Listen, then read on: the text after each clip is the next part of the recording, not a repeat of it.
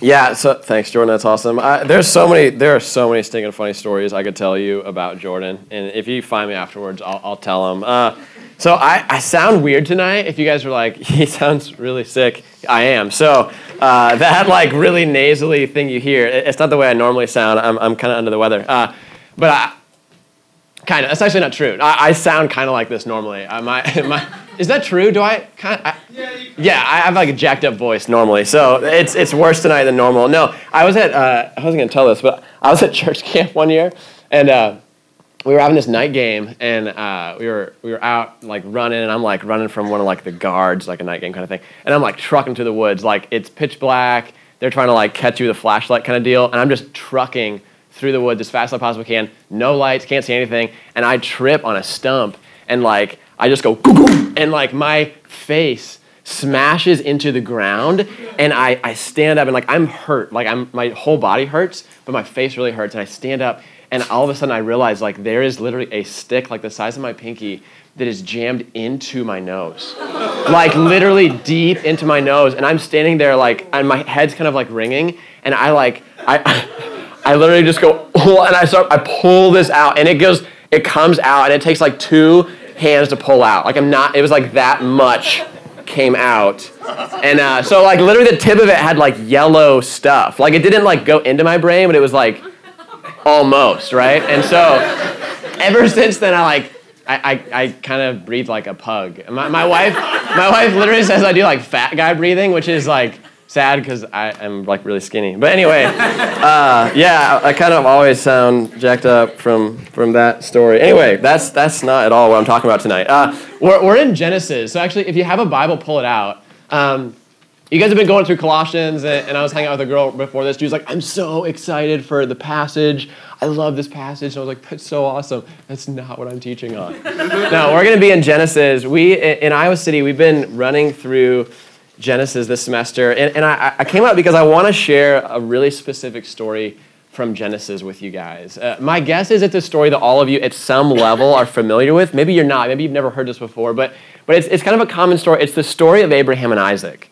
Genesis 22, so you can turn there, but I think what God's going to do is I think God's going to actually take this story, and maybe you've heard it 100 times, maybe you've heard it 1,000 times, but I think tonight he's going to help you understand it in a new and fresh way that's actually going to help you love Jesus way, way more than you do right now.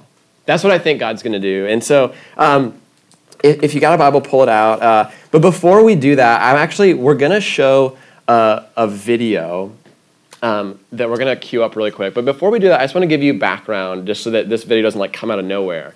In the story of Genesis, God's like created the world, and he created like Adam and Eve in the garden. It was beautiful, it was perfect. But then there's the fall, right? Mankind sins, we rebel against God, we're kicked out of the Garden of Eden, and then God eventually goes into all the world of broken, sinful people, and he picks a guy named Abraham. And he picks this guy, and he begins to have a relationship with Abraham, this intimate relationship where he says, I'm going to be your God, and you're going to be my guy. And he gives Abram this promise, and he says, okay, I'm actually going to give you a son, and this son's name is going to be Isaac.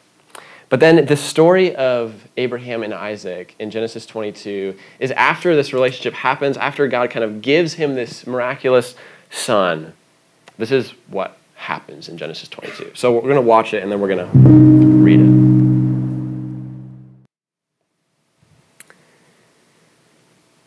The story, when you're first looking at that story, and we're about to read it, it poses a question.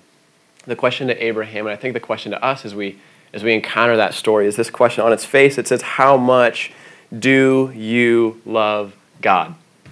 How much do you love God? Right? That seems to be the question that's posed from this story. What would we do if God asked the ultimate from us? Right? What do we do if God asks us to give up what is most precious to us? Well, in Genesis 22, God takes this question out of the abstract. Right? It's not just an out there question. No, he asks Abraham to sacrifice his son, his only son, whom he loves. And in the pages of Genesis 22, we read in an almost kind of agonizing slow motion account the story of a father answering this question, do you love me enough to give up what is most precious to you? Three things I want to look at tonight. I want to look at, first, the command of God. I want to look at this. What is God asking in this command? And then, two, the faith of Abraham. And then I want to end by looking at the lamb on the mountain. But I want to actually just read the text. We kind of saw that video, but I want to actually just read it for you guys. This is what it says, Genesis 22. It says, after these things, God tested Abraham and said, Abraham. And he said, here I am. He said, take your son, your only son Isaac, whom you love, and go to the land of Moriah, and offer him there as a burnt offering on one of the mountains of which I shall tell you. So Abraham rose early in the morning.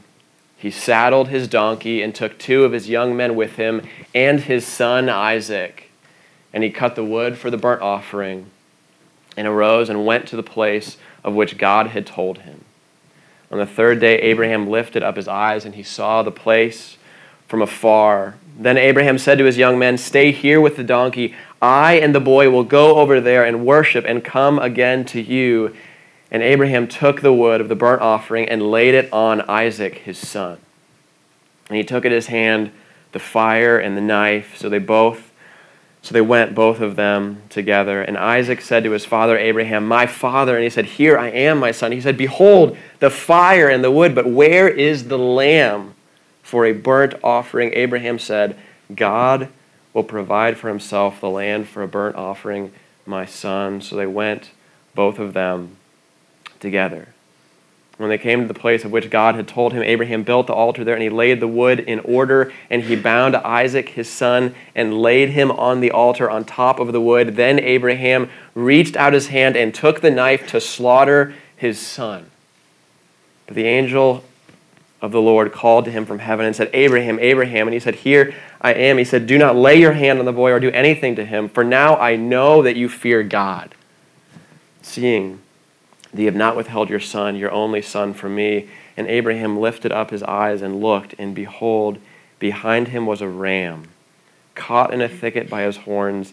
And Abraham went and took the ram and offered it up as a burnt offering instead of his son. So Abraham called the name of that place, the Lord will provide, as it is said to this day, on the mount of the Lord it shall be provided. First thing I want us to look at is the command of God. This is how the text starts in 22. It starts after these things. And if you guys are like reading the Bible, this happens a ton, right? Where you jump in somewhere and all of a sudden it's like, well, there's like context we don't have, right? After these things, there's a story. So what are these things? Well, we kind of just went over it before the video, but I want to dive in a little deeper because here's who Abraham was. Abraham was God's chosen guy. They had this deep, intimate relationship, and the relationship wasn't just like, hey, we're gonna be friends, we're gonna hang out. No, it was this covenantal relationship where there were promises God made to Abraham. He picked him and said, I'm gonna be your God, and actually I'm gonna bless you in a really specific way. I am going to make you into a great nation. He's a single dude with no kids, has a wife, no kids. He doesn't have like a family, he just has a wife, right? And he's been infertile for a long time, and so he's like, okay, God, that's kind of a cool promise, but I don't think that's going to actually happen. No, but God says, I'm going to actually do this. You are going to have a son. You're going to be a great nation. Sarah, your wife, is going to give birth. Abraham and Sarah, they're infertile for decades. Right? In that day and age, this was like everything was your lineage, your family. They don't have a family. They're infertile. But God said, I'm going to bless you. I'm going to give you a family. But they're really old. Abraham is literally 100 years old at this time. Their life has passed them by. They've had no children, even though God has promised them this. And then all of a sudden, it happens. Abraham's 100 years old. They have a kid. That's weird, okay? But that's what happens, right? Like God fulfills his promise, and all of a sudden, there's this miracle baby is born, Isaac. Sarah is overjoyed. Abraham is amazed. God did it. And this is what happens. Abraham holds this amazing feast. Sarah says that what has happened has actually brought joy and laughter into her heart and into the heart of all the people around him. It's like this amazing gift of God has come into their lives, this incredible, amazing blessing that's changed everything about their life. Everything. Everything is wrapped up in this blessing of God, this miracle baby named Isaac. God did the miraculous. He's brought blessing to his people. And after these things, God tested Abraham and said to him, Abraham, take your son, your only son Isaac, whom you love, and go to the land of Moriah and offer him there as a burnt offering on one of the mountains of which I shall tell you. Just think about that for a second. The kid God promised you, the biggest blessing in your life, the object of your affection, all of a sudden God comes to you and says, I want you to make an altar and I want you to sacrifice him. Just sit in that for a second. Some people, when they approach this story, this is kind of what they do with it. They go, okay, here's what this story is saying. This story is basically saying that God is so big, he's so powerful, like it's God, right? And so even if God tells you to do something crazy, you're supposed to do it. Right? Even if what God tells you to do just makes no sense, you're supposed to do it, right? Even if obeying him is crazy, even if obeying him makes no sense, even if obeying him is murder, we're supposed to obey God. Some people take this story and they say that even if the Bible says doing evil things, it says that if you do evil things, it's okay as long as God tells you to do it, right? It kind of seems like that might be what's going on in this story. That's not at all what's going on. That's not what the story is about. No, God is not giving Abraham this kind of insane command and saying, let's just see how far you're going to go in this obedience thing. That's not what's going on. God does not say, Abraham, are you willing to kill your son? God says, Abraham, it's time to bring a sacrifice. It's time to bring a sacrifice, but this time it isn't going to be the first of your flock. It isn't going to be the first of your produce. It's going to be your first and only son. This seems pretty foreign to us, right? This idea of sacrifice. We don't think about these ideas today, but Abraham was no stranger to sacrifice. He knew that the sin of himself and the sin of his family required atonement. It's actually likely that these words were not a surprise to Abraham, but these words were actually the words that he had been fearing for years. These are the words of the nightmare that Abraham had been pushing back into the darkest corners of his mind for the last 10 years. That the sacrifice that God would require of him would be the very thing he held most precious, Isaac, his son. Abraham's sin had finally caught up with him. The cost of his sin was going to be his son's life. But the author of Genesis, he lets us into kind of something that Abraham doesn't know, right? It says that God was testing him. Well, what was the test about? Well, he actually gives us a description of this. He kind of gives us a hint at what this test was about. He says it like this. He says, take your son, your only son Isaac, whom you love. The author's doing something there that he wants us to pay attention to. You see, something has happened in Abraham's heart over the last years where, although God called him and he had this amazing relationship, this intimate relationship with God, something had happened in his heart where all of a sudden God had started to become second place to something else. The blessing of God in Abraham's life had begun to be an idol. And slowly over time, Abraham began to love the blessing of God more than God himself. And this actually should cause us to ask a question, right? As Christians in the room, we have to ask this question. Do you love God or do you love the blessings God gives you? And maybe there's even a better way to ask this. Maybe you say, okay, what do you love more? Do you love God more or do you love the blessings he gives you more? Right? Most of the time, for the average Christian in this room, we don't have to choose between those two things. God's blessing in our life and God himself, but Abraham had to choose. He had to. God goes to the very center of Abraham's heart and he puts his finger on Isaac. And he says, give me this. And Abraham, this is stunning, by the way. If you're not stunned by what Abraham does, you're not reading the story. Abraham, for all his failures, for all his sin, if you read through Genesis, you'll see Abraham's a really jacked up guy. He's a very, very sinful person. But for all of his failures, he responds to God with faith. The faith and obedience is incredible. And that's what I want to look at next, the faith of Abraham. This is what it says next. It says this. So Abraham rose early in the morning. He saddled his donkey, takes two of his young men with him. He takes Isaac, and then he cuts the wood for the burnt offering. And he arose and he goes to the place God told him. Right? They eventually get there. And then Abraham said to his young men, stay here with the donkey. I and the boy, we're going to go over there. We're going to worship and we're going to come back to you. And Abraham takes the wood, the burnt offering, the fire, and the knife. They go up together. And then they have this conversation, right? He says, my father. He said, here I am, my son. And he said, behold, you have the fire and you have the wood, but where is the lamb, right? We're going to go do a burnt offering. Where is the lamb, right? This is really awkward. It's really weird. He's saying, where is the lamb? Well, Isaac is the lamb as far as we're concerned at this point in the story. But Abraham says this. He says, God will provide for himself the lamb for a burnt offering, my son. So they went both of them up together. Now here's the question. What do we do when the thing that God has commanded us to do goes against or seems to go against the things God has promised us? Right? Isaac was the promised child. God came to Abraham and he said, I'm going to bless you. I'm going to make you into a great nation. And actually now he's telling you, I need you to sacrifice the son I promised to give you. What do we do when all of a sudden the command of God comes into our life and it seems to go against the promises that he's given us? I don't think this is an abstract thing. I think this is something that all of us face all the time. You know, one of the things that happens in Iowa City a ton, and my guess is going to happen here a ton too, is people become a Christian. They become a Christian and they're dating someone they really, really like and they really, really would say they love this person. But they become a Christian. That person's not a Christian. Well, what do you do in that situation? Because God's super clear and he says, hey, if you're a Christian, I want you to be romantically involved only with other Christian people.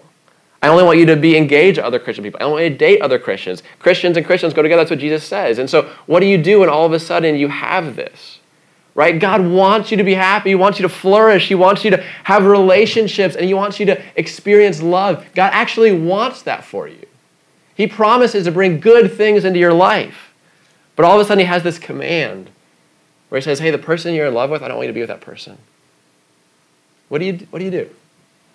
Or what do you do when you have a major that you're really into? You really like your major and you like it because you're going to get paid a ton of money when you graduate, right? I know what some of you guys chose your major for. You looked on a list and you were like, dang, I can make that much money in 4 years? Heck yes, all right? I was there, I get it. Well, what do you do when God says, hey, I want you out of that. I want you to get a piece of crap major where you can't make money. He might say that. He really might.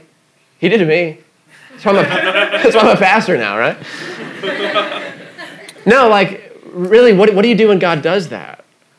And you're like, but God, but this seems like the way to life. This seems like the way to blessing and flourishing. And he says, no. What do you do when the command of God goes against the promises of God? Well, what Abraham does is stunning. Abraham responds with faith. Look what he says. He says, stay here with the donkey, talking to his servants. He says, stay here with the donkey. I and the boy will go over there and we will worship. And then we will both come to you again. And then he says, God will provide for himself the lamb for a burnt offering, my son. Abraham responds in an amazing way. Listen to this. He responds in obedience to God's commands. He obeys. He just obeys straight away. He responds in obedience to God's commands, yet with faith that somehow God will still keep his promises. He has no idea how this is going to work.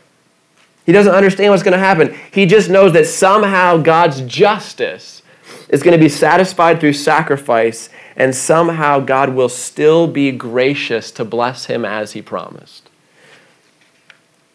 You know, a lot of people ask me when we're talking theology or we're kind of talking, and they go, okay, David, explain to me, like, I get how people are saved in the New Testament. It's through Jesus on the cross, and people, that they take their sin, right, their guilt and their shame, and they basically throw it at the feet of Jesus, and they have faith in him. They say, what Jesus did on the cross, that paid for my sin. He took my punishment, he took that, right? And you put faith in Jesus. You exchange places with him. You're joined to Christ. I get how that works in the New Testament, but how the heck are people saved in the Old Testament? It's like a pretty common question. I would just say, this is how. This story is how people are saved in the Old Testament. This is what Abraham's saying. He's saying, I don't know how God is going to do it, but somehow God is going to provide a lamb. Somehow God is going to be just, and and he's going to be gracious at the same time. Somehow God is going to atone for my sin and the sin of my family, and he's still going to give us the blessing he has promised. I have no idea how he's going to do that, but I'm going to walk up this mountain in faith that somehow he will. Abraham had faith that God would provide a lamb. The difference between us and Abraham is we just know the name of the lamb. His name's Jesus. So Abraham, he walks up the mountain with his son, and Hebrews tells us that Abraham had so much faith in God that he believed that even if he took the knife and put it in his son, that God would be able to raise him from the dead. Incredible faith, incredible faith. But don't miss this.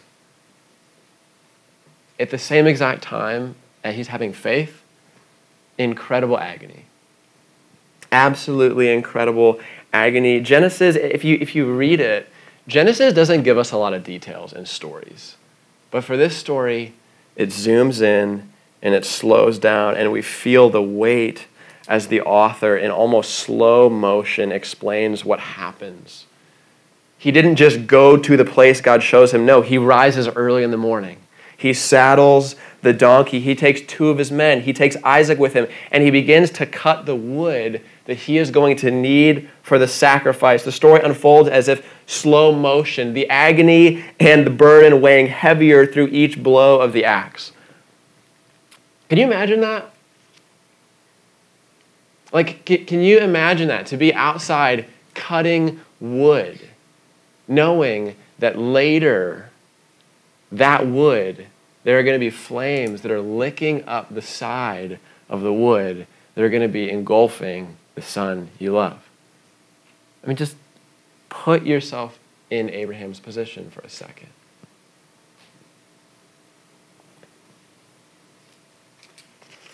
They journeyed to the mountain for 3 days.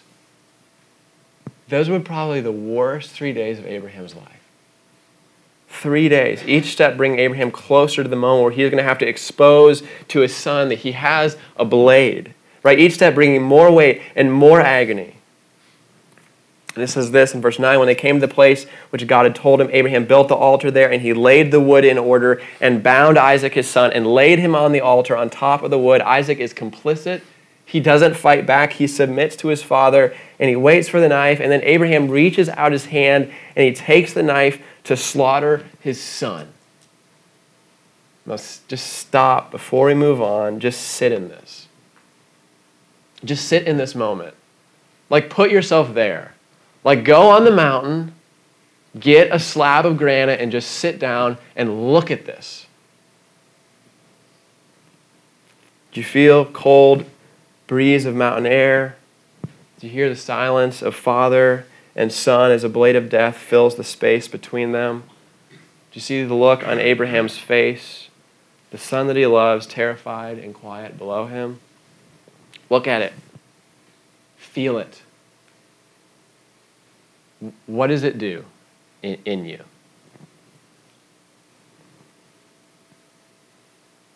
What does this do to you? Like, really, what does it do? Because for a lot of us, my guess is this is actually a really deeply haunting story. It's haunting. It's appalling, right? And kind of the end of the story that there's an animal there, like, it doesn't really make it okay. No, God is okay if God would ask, for certain things to be sacrificed. Like, we get it, okay? God, you can ask for certain things to be sacrificed, but this is his son.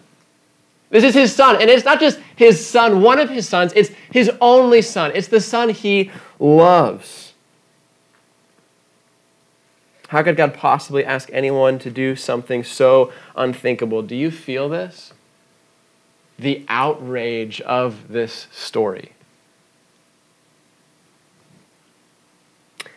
If you aren't a little bit angry, then maybe you're not really listening. Maybe it's like you're hearing this story, but you're not really hearing it, It's like so many things in our life, right? Like we see on our Facebook feed, right? Like scrolling through, and like we see the war, and we see the death tolls, and we see all this stuff, and it just kind of hits our chest and bounces off, right? We're these hard-hearted people where there's so much stuff that we hear things, we don't really hear it. We see things, we don't really see it. God told Abraham to take his son and offer him as a burnt sacrifice. The story, it's nuts. In the Hebrew, it uses the word son over and over and over again so that you as a reader would have that dug into your heart and agonize over it over and over and over and over again. He'd been waiting his entire life for a child. He'd been infertile his whole life, and finally God gave him one, and now he tells him, you need to sacrifice him. Don't you feel this in your heart like I do, where you read this story and you go, God, no! Come on, no! Why would you do that?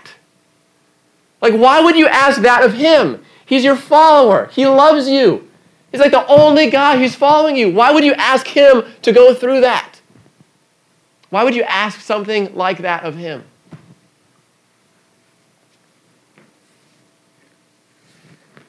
I don't know if you feel that like I do, but I feel that when I read this story. I feel a sense of outrage. But what if that's actually the point? What if that's the point of the story? What if it's only when we become angry and outraged at this story that we can begin to be filled with awe and wonder about what this story is actually about? And that's what I want to talk about. I want to talk about what the point of the story is, the Lamb on the mountain. Right when Abraham lifts his knife above his son, God stops him. And God says, now I know that you fear and love me because you have not withheld your son, your only son, from me. Right? God stops him because the goal of this whole thing, right, it was never for Abraham to actually sacrifice his son. No, the goal of this was to get Abraham to put God above everything else in his life. And as Abraham raises the knife, filled with faith, filled with agony, but filled with love for God, God calls out from heaven and he says, don't touch the boy. And as Abraham lifts his eyes, he sees a lamb standing next to him. And Abraham takes the lamb and he lays it where his son was laying. In his grace, God provides a lamb to sacrifice instead of Abraham's son. Abraham slaughters the lamb. He lights the altar, and Abraham and Isaac, his son, they both stand back and they watch as the lamb that God provided is consumed on the altar. Listen, this moment is what the entire story is about. It's not about Isaac. It is not about Abraham. It's about the lamb. This story, listen to this, guys. Zoom in for a second with me. This story is not about God seeing a presentation of what Abraham is willing to do for him. That's not what the story is about. It's not about God seeing a representation of what Abraham is willing to do for God. This entire story is a presentation to Abraham about what one day God is going to do for him. This story isn't about Abraham's sacrifice. It's about God's sacrifice. Because you see, God wasn't asking Abraham to sacrifice his one and only son. God had Abraham go through all of this to show Abraham in the most profound, visceral way possible that one day God was going to sacrifice his one and only son. Nancy Guthrie, she's a writer and a theologian. She says this about this passage, and this really helped me. He says this, he says, perhaps when we read this story, we're actually meant to feel appalled. Perhaps it's not until we feel a sense of outrage over these seemingly unfair requests that we can begin to be prepared to feel an appropriate sense of wonder when we begin to see what we're meant to see in these difficult to swallow scenarios. When we begin to see what God intends for us to see, our outrage gives way to adoration. Our anger gives way to worship. And horror melts into humility before a God who, rather than asking the unthinkable of us, has done the unimaginable for us. And listen to what she says next.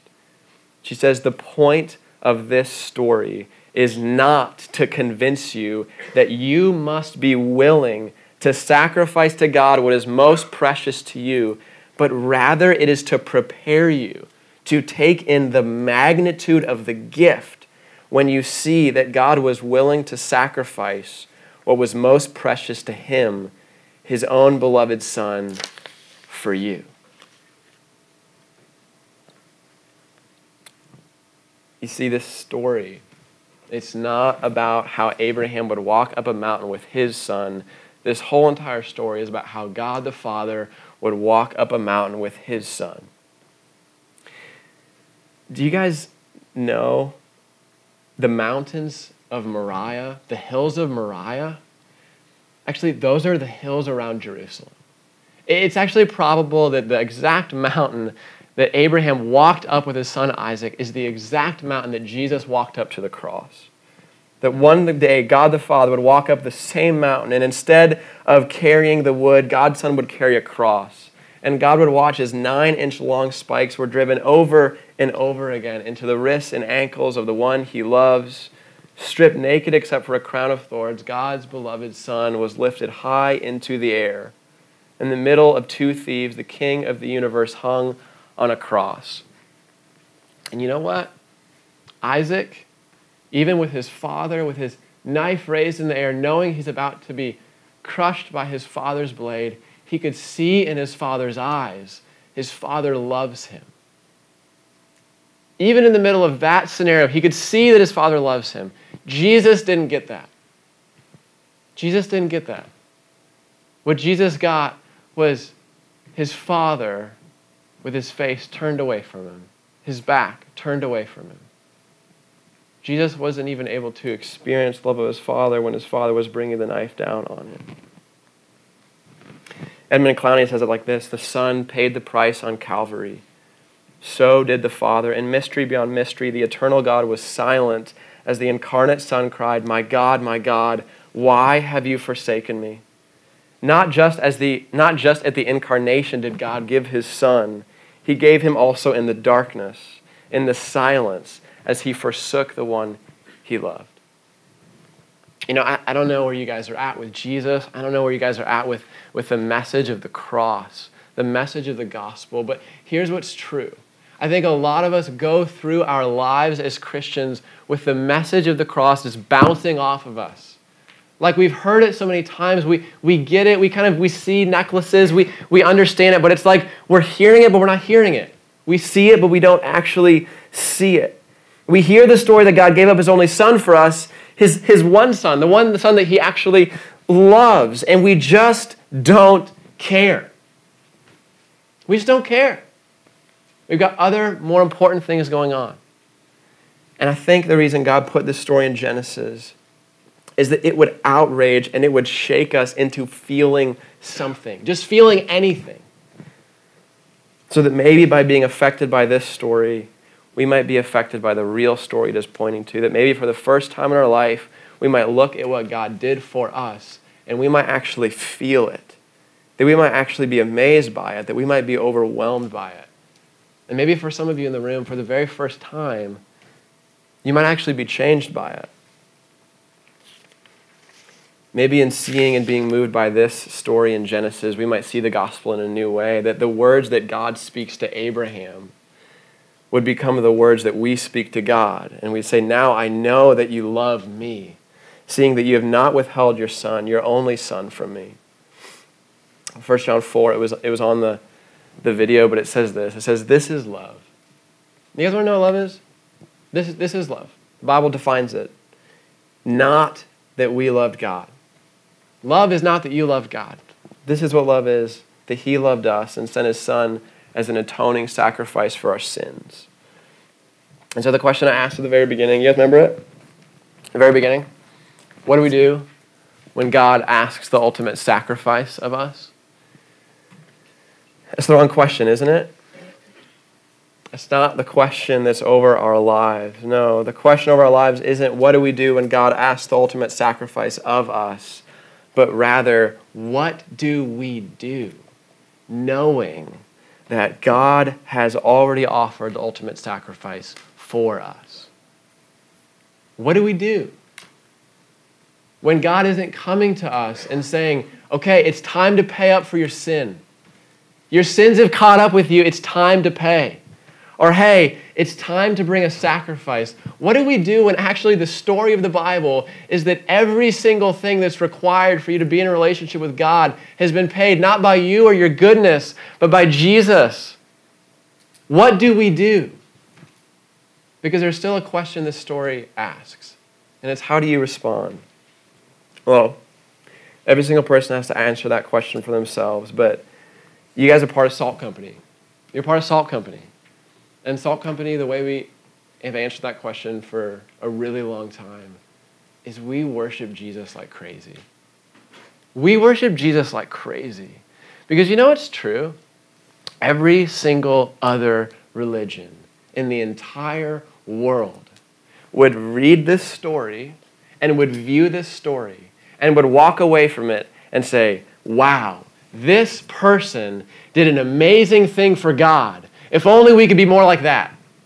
And as Christians, we read this story and we say, how amazing is it that at the end of this story, there's a lamb whose name is Jesus who did it all.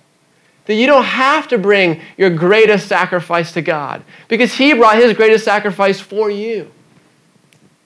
That's why we can sing louder than any single other person in the world, is because we have the greatest message of hope in the entire world.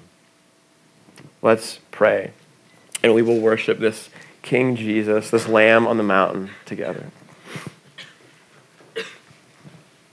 Jesus, this story in Genesis, I love it because it is such a 180.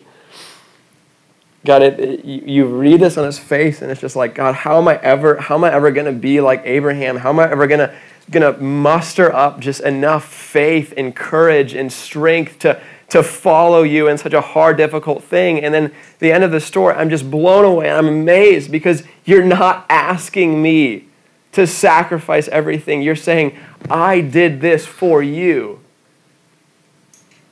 And God, it turns my angry heart into a heart of worship.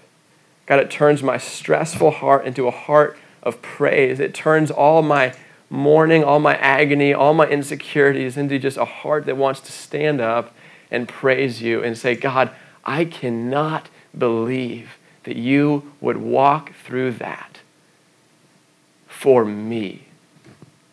And if nothing else, I walk away from this and I say, God, you must love us so much more than we can possibly understand.